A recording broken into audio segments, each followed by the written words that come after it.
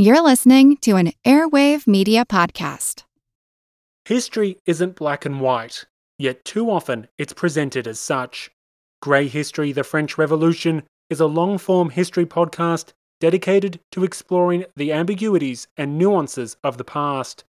From a revolution of hope and liberty to the infamous Reign of Terror, you can't understand the modern world without understanding the French Revolution. So search for the French Revolution today.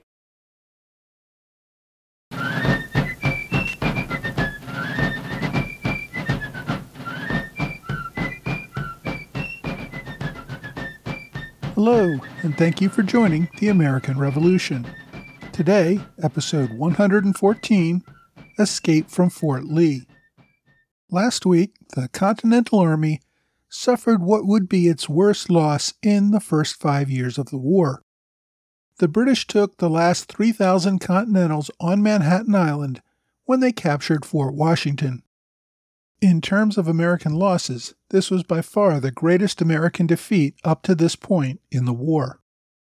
General George Washington took responsibility for the loss, but said his failure was that he relied too heavily on the advice of his more junior officers, not mentioning in his report to Congress that he was on the site 3 days before the attack began.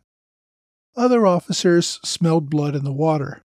General Charles Lee, now second in command in the Continental Army after Artemus Ward resigned earlier in the year, attacked Washington and his leadership.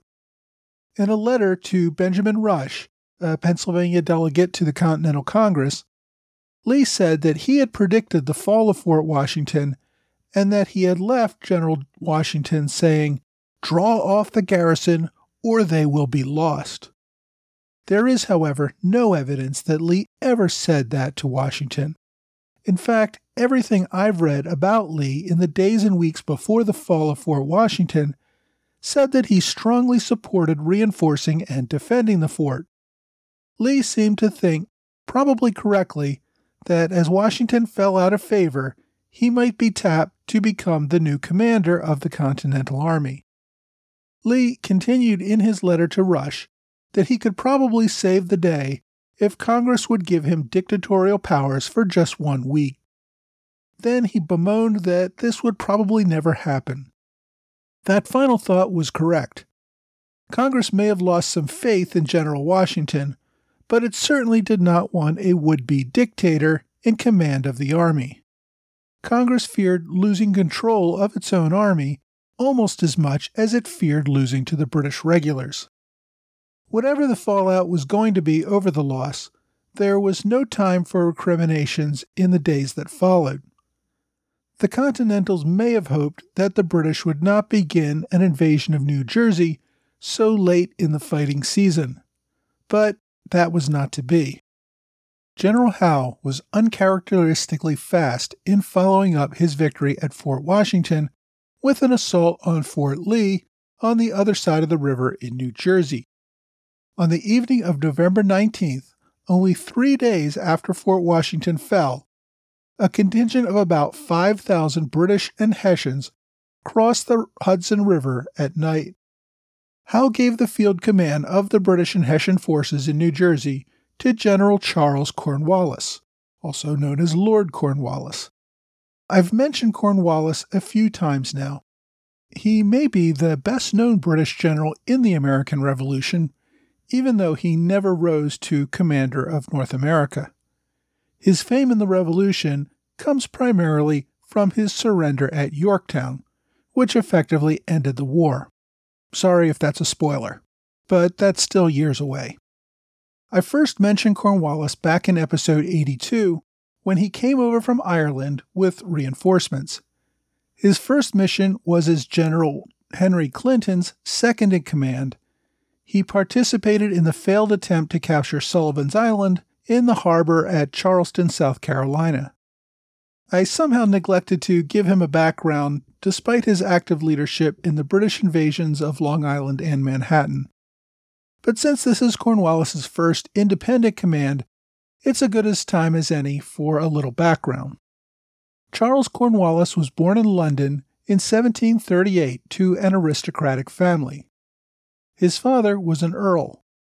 Like many aristocratic families whose heads served in the House of Lords, his family also controlled a seat in the House of Commons.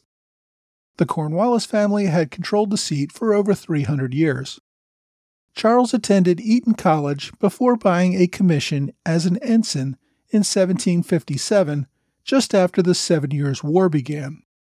Despite the war, 19-year-old Cornwallis continued his military studies on the continent under British officers and at the military academy in Turin, in what is today Italy.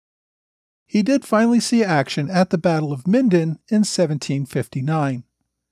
Shortly after that, he purchased a captaincy and received a brevet to lieutenant colonel. He led a regiment in several more European battles in the remaining part of the 7 Years' War. While he was away fighting the war in Europe, Charles's father saw to it that he got elected to the family seat in the House of Commons in 1761. When his father died the following year, Charles inherited the title as Earl and moved from the House of Commons to the House of Lords. Cornwallis's politics were very pro-colonist. He allied himself with the more radical Whigs and voted accordingly. He was one of only 5 lords to vote against the Stamp Act in 1765. He was a close ally of Lord Rockingham, who was probably the most pro-colonial prime minister of the era. Despite his opposition to royal policies in Parliament, Cornwallis remained in the king's good graces. He received a number of political appointments, including the Privy Council in 1770 and as Constable of the Tower of London in 1771. Part of this may be explained by the fact that, although Cornwallis voted with the Radicals, he did not give long and contentious speeches against the policies that the king favored. In addition to politics, Cornwallis remained active in the military. He received a commission as Major General in late 1775, just before shipping out to America. Cornwallis's inherited wealth and position meant that he could have lived a comfortable life without having to serve in the army, but he continued to do so out of a sense of duty. He was also known as a commander who did not mind mixing with enlisted men and getting them motivated. Many general officers at the time kept a strict distance from enlisted men. Cornwallis was also known as a commander who did not terribly rely on brutal lashings to maintain discipline. Of course, he used punishments at times, but found that appealing to a unit's sense of honor and pride often led to better results. In this, he was very forward-thinking and commanded some of the most highly disciplined and effective regiments in the army. Cornwallis took his duty as an officer seriously. Although in the House of Lords, Cornwallis had aligned politically with the colonists, when war broke out, he was determined that he would do his duty and crush the rebellion. He volunteered to serve under Clinton in South Carolina and continued in that service in the multiple battles to capture New York. Despite serving under Clinton, Cornwallis was not averse to passing along information to General Howe about how upset General Clinton was with General Howe's leadership. This, along with his fighting ability, meant that General Howe was ready to trust him with the independent command in New Jersey. Cornwallis would pursue Washington with an aggressiveness that Washington had not yet experienced. General Washington had to fight a rearguard action to keep the British in check long enough to keep his men on the move toward Philadelphia. As Howe wanted, Cornwallis doggedly pushed the Continentals back, but never attempted to encircle or capture the enemy army. Cornwallis's first order of business, of course, was to capture Fort Lee. Along the New Jersey side of the Hudson River, the Continentals had posted guards by the river to prevent any sort of uncontested landing, but they left gaps in their lines. One of them was at the cliffs just a few miles north of Fort Lee, called Lower Gloucester Landing. The Americans thought that it would be an impossible landing point for the enemy, given the sheer cliffs. But with the assistance of 3 New Jersey Tories, the British learned of a trail that led up the cliffs that the army could use. It was only about 4 feet wide, over wet, slippery, and sometimes pretty steep rocks, but the army could ascend there without alerting the enemy. One Hessian soldier who participated in the landing noted that a few men armed only with rocks could have stopped the entire advance on that trail. But there were no guards at all.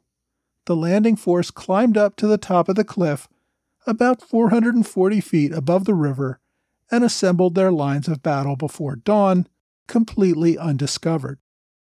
By the morning of November 20th, the engineers had built lifts out of wood and rope that allowed them to pull up several small artillery field pieces to accompany the infantry. Even without confronting any enemy, the pace was slow. The soldiers struggled to get the men, cannon, and other equipment up the treacherous cliffs during a heavy rain that fell through the night and morning. After the British had established a perimeter and began sending out scouting parties, the locals discovered their presence in New Jersey. General Washington received an alert to the presence on the New Jersey side of the river sometime that morning. This time, there was no indecision about what to do.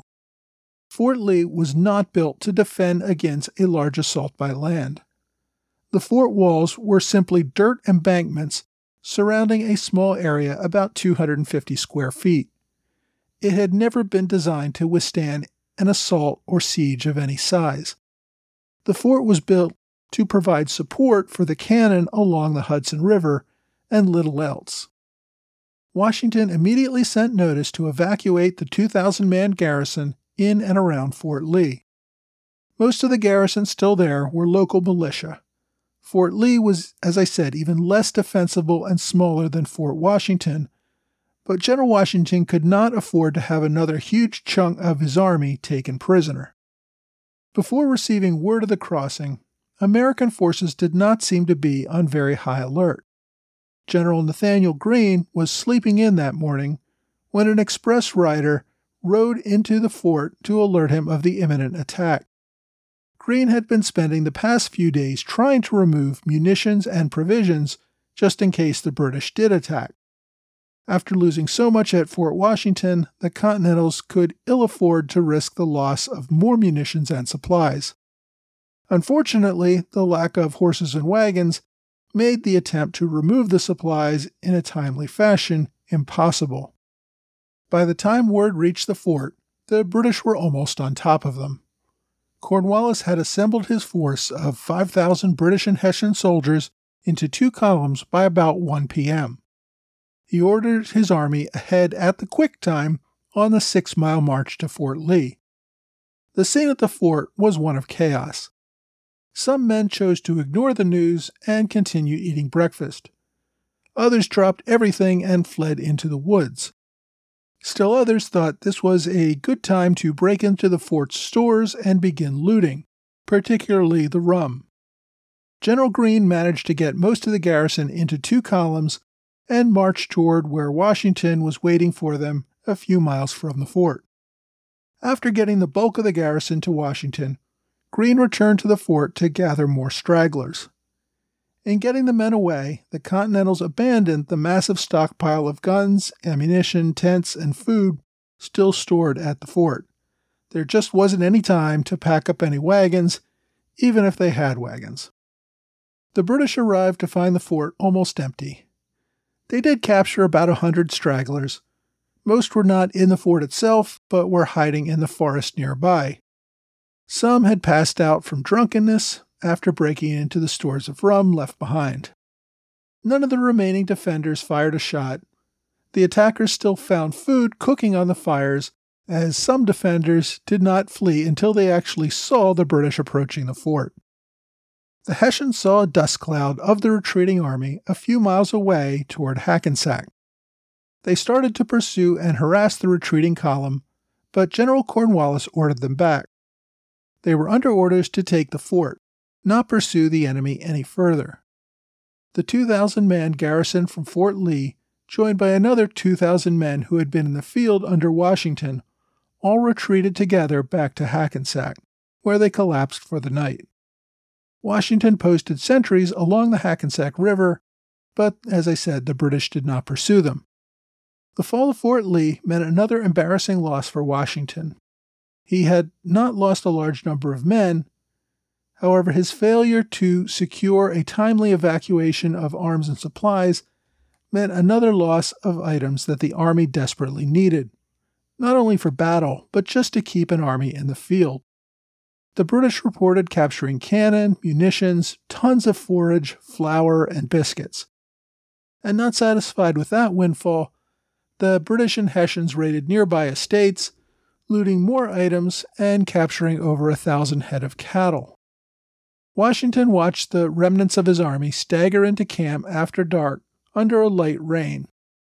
His soldiers had to endure cold November nights without winter uniforms, blankets, tents, or even much food. Many militia simply gave up and went home. Most figured the end was near. Although 2,000 from Fort Lee had met up with Washington's contingent of about 2,000 in Hackensack, Washington reported a few days later that his force was at most 3,000 men, meaning the rest had deserted. By the next morning, November 21st, the first British and Hessian forces approached Hackensack. They were met with return fire from the Continental lines. The British had expected, or at least hoped, that the Americans would simply continue to run as they approached. But the Americans held the line at the Hackensack River. Rather than press an attack, Cornwallis opted to wait and bring up reinforcements. He paused for a few days, awaiting additional units that would give him a total of over 10,000 soldiers to pursue the Americans. While he waited, the Americans gave up the town and retreated further south in good order. The Continentals pulled back to the Passaic River. There they put up another defensive line. Washington could not stand against the superior British force against him, but he could force them to fight for every piece of ground they took. The Continentals crossed the Passaic River over the Acquacannock Bridge. Once across, they destroyed the bridge in hopes of slowing down their pursuers. In British-occupied Hackensack, the locals initially greeted the British and Hessians as liberators, but the Hessians especially began looting the town. General Cornwallis focused on building up stocks of food for his army, and this quickly put a stop to the political goal of getting the locals to support the king. Even without this behavior, as the British moved further south and away from New York, they found the locals increasingly hostile. Now, as I said, General Howe was fairly content. He had full control of Manhattan. The capture of Forts Washington and now Lee gave him a few more victories to report back to London. Cornwallis was slowly but steadily pushing the enemy out of New Jersey, thus liberating another colony for the king. As the Howe brothers began thinking about settling into winter quarters, they felt that they had accomplished most of what they had wanted to do. They had proven the Americans could not stand up to the British army, which seemed to be able to move about at will. The winter would give the Americans time to think about their predicament and would probably be ready to sue for peace before another campaign would begin in the spring. Cornwallis, however, in his first independent command, was not quite ready to shut down for the winter. After a few days of collecting stragglers and supplies around Fort Lee, Cornwallis assembled his column and marched out in pursuit of the fleeing Continental Army. It was late November, and a cold, driving rain fell on both the fleeing Continentals and their pursuers. Muddy roads made the movement of wagons and equipment difficult. It was more of a problem for the British since the Continentals had already abandoned most of their equipment. The Continentals also destroyed all bridges as they marched down the west bank of the Passaic River, so the regulars shadowed them a few days behind along the east bank. As the British moved south, they encouraged locals to take advantage of Howe's offer of amnesty. Many did so, probably in order to protect their property. Most patriots had already fled ahead of the British arrival. While there was some clear hostility, or at least a coldness to the British arrival at some farms and villages, most locals who remained appeared to side with the British as they marched through towns along the east coast of New Jersey. Now, as I said, this was critical to British war plans. The British would never have enough regulars or even Hessian auxiliaries to occupy all of America, they had to rely on local Tories to keep areas under the king's authority once the army had settled them and moved on to another area. Cornwallis did make an effort to limit looting and pillaging of the locals. Soldiers were always eager to supplement their lives through pilfering food or other valuables. Even the army itself had to commandeer supplies, though, along the way to feed and shelter the men. So Cornwallis had to struggle to keep the plunder of potentially friendly locals from getting too far out of control, or those locals would not remain friendly. In many of the British reports, British officers tend to blame the Hessians for all of the looting. But given the large number of regulars who were subjected to lashings or other punishments, it seems clear that many British soldiers could not resist either. Beyond the soldiers, many civilians, former slaves, or camp followers that marched behind the army also looted and pillaged whatever they could find. Of course, Washington's army was guilty of many of the same crimes.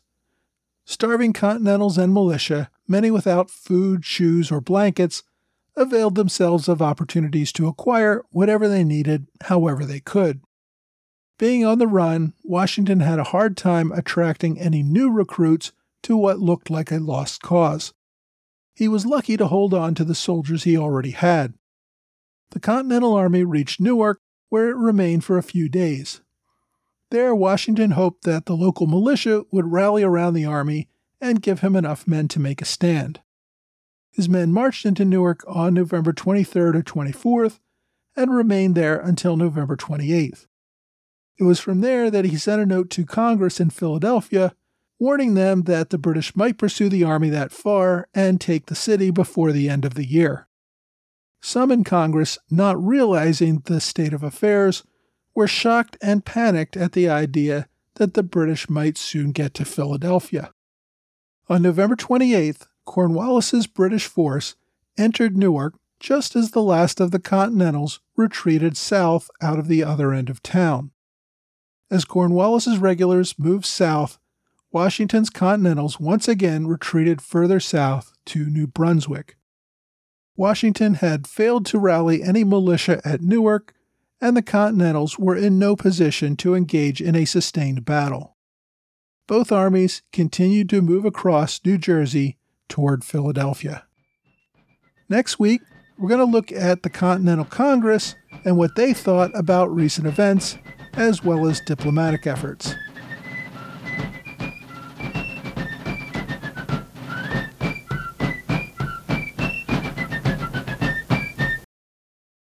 This episode is brought to you by eBay Motors. eBay Motors is here for the ride. Remember when you first saw the potential, and then through some elbow grease, fresh installs, and a whole lot of love, you transformed 100,000 miles and a body full of rust into a drive that's all your own. With over 122 million parts for your number one ride or die, you can make sure that your ride stays running smoothly. Brake kits, LED headlights, exhaust kits, turbochargers, bumpers, whatever your baby needs, eBay Motors has it. And with eBay Guaranteed Fit, it's guaranteed to fit your ride the first time, every time, or your money back. Plus, at these prices, you're burning rubber, not cash. Keep your ride or die alive at ebaymotors.com. Eligible items only. Exclusions apply. Hi. Thanks for joining the American Revolution Podcast After Show. Last week, I attended a reading for a new show called The Crossing and the 10 Crucial Days, the Musical. I was invited by Roger Williams, who runs 10crucialdays.org. His website focuses on Washington's crossing of the Delaware and the 10 days of fighting and marching that followed. He's executive producer of this show, which is a live musical of that very topic. It's one of his many attempts to bring the Revolution, and especially the 10 days surrounding Washington's crossing, to better public appreciation. Roger also supports this podcast on Patreon as a Privy Council member. Now, I'll admit at the outset, I do not regularly attend musical theater. I tend to be much more at home curled up with an obscure book about 18th century history. but I have to say I really enjoyed myself. It stayed faithful to the true story while developing some interesting characters and had some good music. If you want to learn more about the show, as it's still attempting to make its first public premiere, go to thecrossingmusical.com for more information. Maybe you can get tickets before they become as expensive and impossible to get as Hamilton tickets. So, this week on the show, we had Washington, who had recently been forced out of New York City, now running for his life across New Jersey, unable to mount any serious defense. For those of us looking back on these events in hindsight, it's easy to think of these difficult weeks as just a minor setback on the eventual road to an American victory. For those living through these events, it's easy to see how they thought this could mean the end of the American Rebellion. The British Army seemed invincible and was marching toward the seat of Congress in Philadelphia. I can understand why many soldiers just wanted to go home. No one wanted to be captured in a losing cause and become a prisoner of war. The Howe brothers were making generous pardons for anyone who agreed to pledge allegiance to the king. So why not take that offer while it was still on the table? Even Washington himself might have negotiated a surrender that protected not only his life, but his estate as well. In all of his actions and writings at the time, Washington seems concerned that the game is pretty well up. Despite the many horrible things that might have happened had he lost the war, he never really seems to consider any sort of negotiated peace. I'm pretty sure that if it came down to it, Washington would have charged at a British cannon with the last company of soldiers who would follow him before he considered defeat. I think there's pretty good evidence that Washington thought he would die in battle and preferred that to any sort of surrender. That is a big part of what makes him the indispensable man to the Revolution. This, of course, is all history to us, as we know what is coming soon, Washington's famous crossing of the Delaware at Christmas and his surprise victories. And that brings me to today's book recommendation. For the past few months, I've been relying on a bunch of books that I've recommended, all of which focused on the 6 months defending and losing New York City. Now I'm turning to a new set of books, a much larger set, that focuses on the few crucial weeks when Washington turns around this loss and saves the Revolution from defeat. Most of these books start with the fall of Fort Washington and go through some or all of the following year. The book this week is one of those books. It's called The Day Is Ours by William Dwyer. The first 50 pages or so of the book cover the retreat across New Jersey that I just discussed today.